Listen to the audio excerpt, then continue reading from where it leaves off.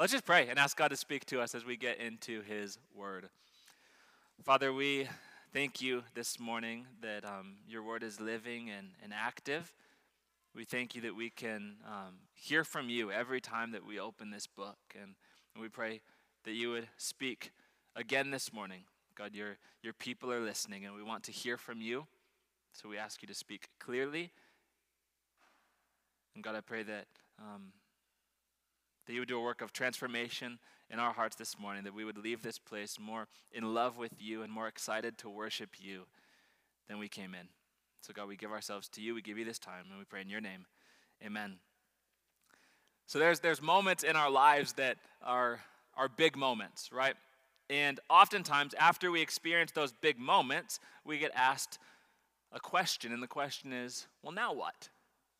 Now what, right? High school graduation just happened for a lot of people, and if their college or if their high school graduation party was anything like mine, the question they got asked by almost every single person is, now what? What are you going to do next? Some people then go to college and graduate college, and then the question is, now what? What job are you going to take? Where are you going to go? What's next? Maybe you're entering into a dating relationship, and then there's that question, well, now what? Are we going to get engaged? And then perhaps you get engaged, and the question is, now what? When's the wedding, right? When are we gonna make those vows? When is the wedding gonna happen? And then you get married, and then the question is, well, when are you gonna have kids?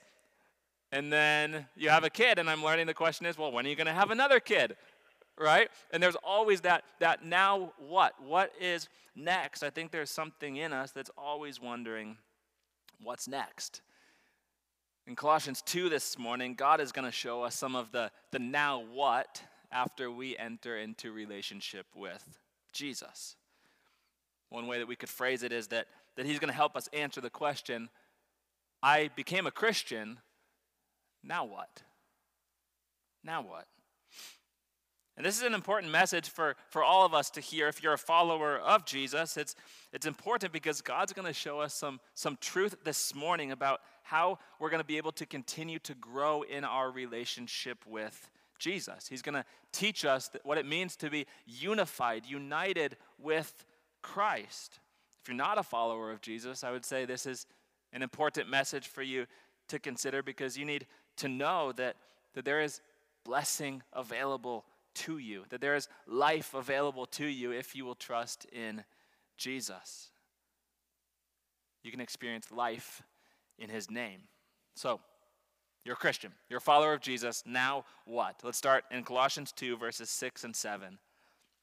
It says, therefore, as you received Christ Jesus the Lord, so walk in him, rooted and built up in him, and established in the faith, just as you were taught, abounding in thanksgiving. Key truth I want us to grab from these verses is that our relationship with God begins and continues through faith.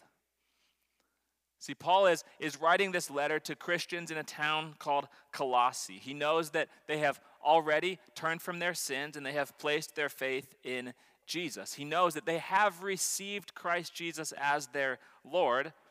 And so he's telling them, just as you received Christ, now walk with him. In the same way as you received him, continue in him, rooted and built up, he says, and established in the faith.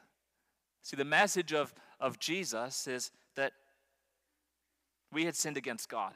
We've sinned against God, and our sin has separated us from God, but God has so much love for us that he sent Jesus to come and rescue us from our sins and to bring us into relationship with God forever. Jesus was born. He grew up. He began to teach the way of God. He performed miracles. He showed the power of God to the people who walked with him. And Jesus called people consistently. He said, repent and believe. Turn away from sin and trust in me. And then Jesus was betrayed. He was turned over to the authorities where he was beaten and mocked and eventually put on a cross. And Jesus, on that cross, he died for no sin of his own. It was our sin that he went to the cross to pay for. He was perfect, and yet he died the death of a sinner, and it was your sin and my sin that put him there. Jesus was buried 3 days in the tomb. On the third day, God rose him from the dead, and Jesus began to appear to his followers and to others. And as he appeared to them, he taught them about the kingdom of God for 40 days. And then Jesus ascended up to heaven, where he's now sitting at the right hand of God the Father, and he's promised, I am coming back. And he could come back at any moment, and he will make all things new. And according to the scriptures, according to what the Bible calls us to do, the only right response to that good news is to believe it. It's to turn away from sin and to place our faith in Jesus. That's what Jesus called us to do, repent and believe. Paul writes, it is by grace that you have been saved, and it is through faith. This is not your own doing. It's a gift of God so that no one can boast, so that we can't brag about what we did to earn God's favor. Do you see that? The work of Jesus that I just described, that you just heard, is all him. He did it. We did nothing to help Jesus accomplish his work, and that's grace. And he invites us now to turn from our sin and to trust in him, to trust that the work of Jesus is enough for our sins to be forgiven. All who trust in Jesus are brought into an eternal relationship with God. And now Paul is telling people who have previously made that decision to trust in Jesus. They've already turned from their sins and trusted in Jesus for salvation. He's telling them, your relationship with God is to be consistently marked by faith in Jesus. Just as you received him, continue to walk in him. Think of when you first learned how to ride a bike. When you were learning how to ride a bike, you learned the importance of two things primarily, and that's balance and movement, right? In order to stay upright on a bike, you needed balance. But something that helps balance a lot on a bike is movement, right? It's hard to stay upright on a bike that's not moving, even if your balance is amazing. And you started learning how to ride a bike by learning balance and movement. And then if you still ride a bike, you still need balance and movement. As you get more comfortable, sure, you start to pedal faster and your movement increases and your balance gets better and you can go back and forth a little bit quicker, but the basics never change. The basics of riding a bike are balance and movement. And that's true of the Christian life as well. We enter into relationship with Jesus through repentance and faith. Repentance and faith. And at first it may seem like your faith is a lot like the balance on a bike. It's a bit shaky. It's a bit unknown. You're just trying to figure it out at the beginning. But then as you continue to walk with Jesus, your faith continues to grow and it becomes more natural and it becomes easier to trust in Jesus. And you begin to trust him for more and more. In the same way, repentance, something that perhaps at the beginning was like scary or confusing or something that you didn't like to do, now becomes a joy because you're like, man, I get to confess my sin to Jesus and I get to be forgiven of that sin and I get to be freed to walk with him. See, just as we never graduate from balance and movement to ride a bike, we never graduate from repentance and faith in relationship with Jesus. Just as you received Jesus, so walk in him. And what does that posture, what does that position produce in us? Gratitude. When we live a life of repentance and faith, our lives are marked by gratitude. Why? Because repentance reminds us of our sin. It reminds us that our sin had to be dealt with. Jesus had to die for our sin. But it also reminds us then that he joyfully went to the cross so that we could be in relationship with him forever. And that reality produces gratitude in our hearts because we thank God. God, thank you for rescuing me when I didn't deserve it. When I sinned against you, thank you for going to the cross for me. And faith, it produces gratitude as well because it reminds us that the one who we trust in is eternally faithful. We're not hoping like maybe maybe God will be with me. Maybe he'll help me. Maybe I'll be forgiven. No, faith in Jesus is full assurance that we are forgiven, that we have a faithful God who never fails, who makes promises and delivers on those promises every time. So you see how gratitude is the result as we trust Jesus. So you trust in Jesus, you would say, yeah, I trust in Jesus. Now what? Well, now I invite your heart to rejoice as you believe that the same Jesus who saved you by grace through faith is the same Jesus who sustains you today and tomorrow and the next day by grace through faith. Look at verses 8 through 12. He says, see that no one takes you captive by philosophy and empty deceit, according to the elemental spirits of the world and not according to Christ. For in him the whole fullness of deity dwells bodily, and you have been filled in him, who is the head of all rule and authority. In him also you were circumcised with a circumcision made without hands, by putting off the body of the flesh, by the circumcision of Christ, having been buried with him in baptism, in which you were also raised with him through faith in the powerful working of God who raised him from the dead. A lot of interesting words in there. The truth I want us to grasp is that our relationship with God unites us with Jesus. Unites us with Jesus. See, in order to combat the philosophy and the deceit that was being spread in the town of Colossae, Paul tells the Christians about the unmatched power and the unmatched truth that is found in Jesus. He says it is in Jesus that the fullness of deity, the entirety of God, dwells. God, in his fullness, he says, dwells in Jesus. And then in the very next breath, he says, and you, talking to the Christians, have been filled in him. So Jesus is filled by God. We are filled by Jesus. Jesus is the head of all rule and all authority. So do you see the depth of what Paul is teaching here? He's telling us that everyone who trusts in Jesus is united, brought together with Jesus, that we have been filled in him. Jesus is not some distant being. Jesus lives in us. We've been filled in him. And this is possible because our hearts have been changed. See, the old man, our old person who loved sin and who hated God has been put to death. That old person, he says, has been buried, dead, gone. The new person has been raised to life. See, Christians are no longer enemies of God, but we've become friends.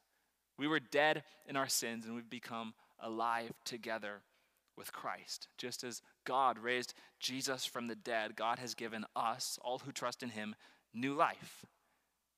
And that new life means that we are now united. It's a life marked by union with Jesus. Our relationship with God unites us with Jesus. And as a result, our lives then can look like the life of Jesus. As many of you know, we have a 4-month-old almost son. And one of the debates that happens with everyone who meets him is who does he look like, right? Does he look like Dad? Some people say he looks just like me. Some people say, actually, I think he looks just like Abigail. Some people say, I think he's a perfect mix of the two of you. And I said, that is so generous of you. Thank you. Recently, he went to the doctor, and he's measuring tall and skinny for his age. Surprise, surprise. But I got to thinking about that, and I was like, well, no wonder he looks like us, right? No wonder that there are similarities of us in him, because his very DNA comes from Abigail and from me, right? He's made up of us. So there's no surprise that he looks like us. But I was thinking, I wonder how many people can look at my life and say, well, of course he's a Christian. Of course Christ lives in him. Because he has Christ living in him. Of course he looks like Jesus. Have you seen how he talks to people and how he cares for people and how he loves people? Of course Jesus lives in him. It makes perfect sense. See, just as our son looks the way he looks because we, in a way, live in him, you and I should look like Jesus because he lives in us.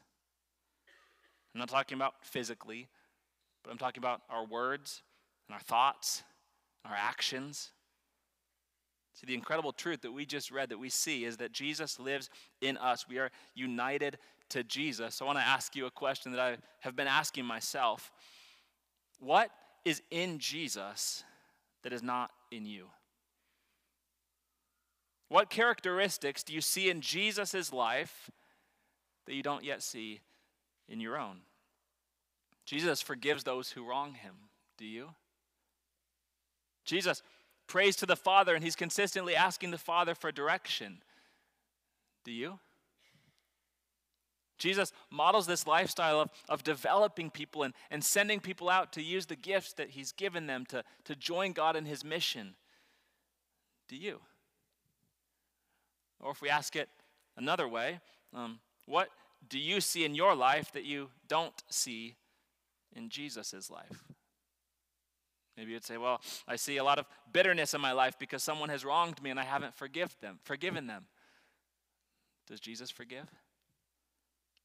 Or you choose to avoid people who are different than you. Does Jesus do that? I'm not asking these questions to condemn you, to make you feel like a terrible person, but rather to get you thinking, because if it's true that we have been united with Jesus, then it should also be true that our lives look like his life. Certainly we're not going to perfectly represent him. We will sin. But if you're a Christian, you have the Spirit of the living God living in you. And he desires and he's constantly working and wanting to work more and more to make you look more like Jesus every single day. So when I ask that question, like, what is in Jesus that is not in me? I just want to invite you, like, confess those things to him. Be honest with him. God, I want to love like you love. Would you please help me? God, I have bitterness in my heart. I pray that you'd help me forgive because I know that you have forgiven me. It's his desire to work in you. He will help you. He's ready and he's willing to help you, but you need to know he lives in you. He wants to do that work. And this is the wisdom that truly changes us from the inside out. See, Paul is using this truth of union with Christ to combat the wisdom and the philosophy of the world. Because he understands that the wisdom of the world and the philosophy of the world is, in this context, it's so focused on self. It's this wisdom that seeks to puff us up. But in contrast, the wisdom that God reveals shows us that we are secure and that we are confident because we have an incredibly wise and incredibly powerful God who lives in us. We don't have to be filled with the philosophy of the world because we've already been filled with Jesus. So let me encourage you to consider, where in your life do you feel the need to be filled up? What is it in your life that you're thinking, well, if I just had that, then I would be filled up. Then I would be satisfied. Right? If I just graduated, I would have peace. If I just started dating, then I would feel valuable. If I only were to get married, then I would be loved. If I just had children, then I would have purpose. If I could finally retire, then I would be able to rest. I want to invite you to give those thoughts to Jesus this morning and believe this truth, that because you have him, you have everything you need right now. You are united to Jesus by the powerful working of God. God has raised you up from the dead. Your sin is no longer defining you. You're fully known and you're fully loved by a God who gave his life so that he could live in you now and for all eternity. You are and you forever will be united with Jesus. This is the truth that we need to know. We don't have to continue on this endless cycle of now what, now what, now what. Maybe the next thing will fill me, because Jesus will fill you right now. He's ready to use you to then tell other people about how they too can be saved. Look at verses 13 through 15. It says, you who were dead in your trespasses and the uncircumcision of your flesh, God made alive together with him, having forgiven us all our trespasses by canceling the record of debt that stood against us with its legal demands. This he set aside, nailing it to the cross. He disarmed the rulers and authorities and put them to open shame by triumphing over them in him. Our relationship with God, it means guaranteed victory. Guaranteed victory. See, before rejoicing in the great news of what Jesus did, though, verse 13 reminds us of who we are apart from him. Everyone who's not trusted in Jesus, according to this verse, is dead in their trespasses. Spiritually, they have no life. They're not in a relationship with God, and they cannot do anything to bring themselves back to life. But that's not the end of the story. It goes on to show us that all of these people who were dead in their sins, that's you and that's me, God made alive with Christ. He did it by forgiving all of our sins.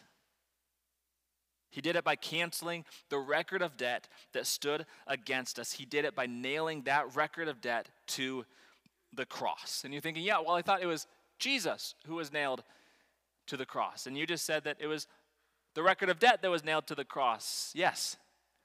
See, when Jesus was nailed to that cross, the entire weight of sin was on him. My sin, your sin,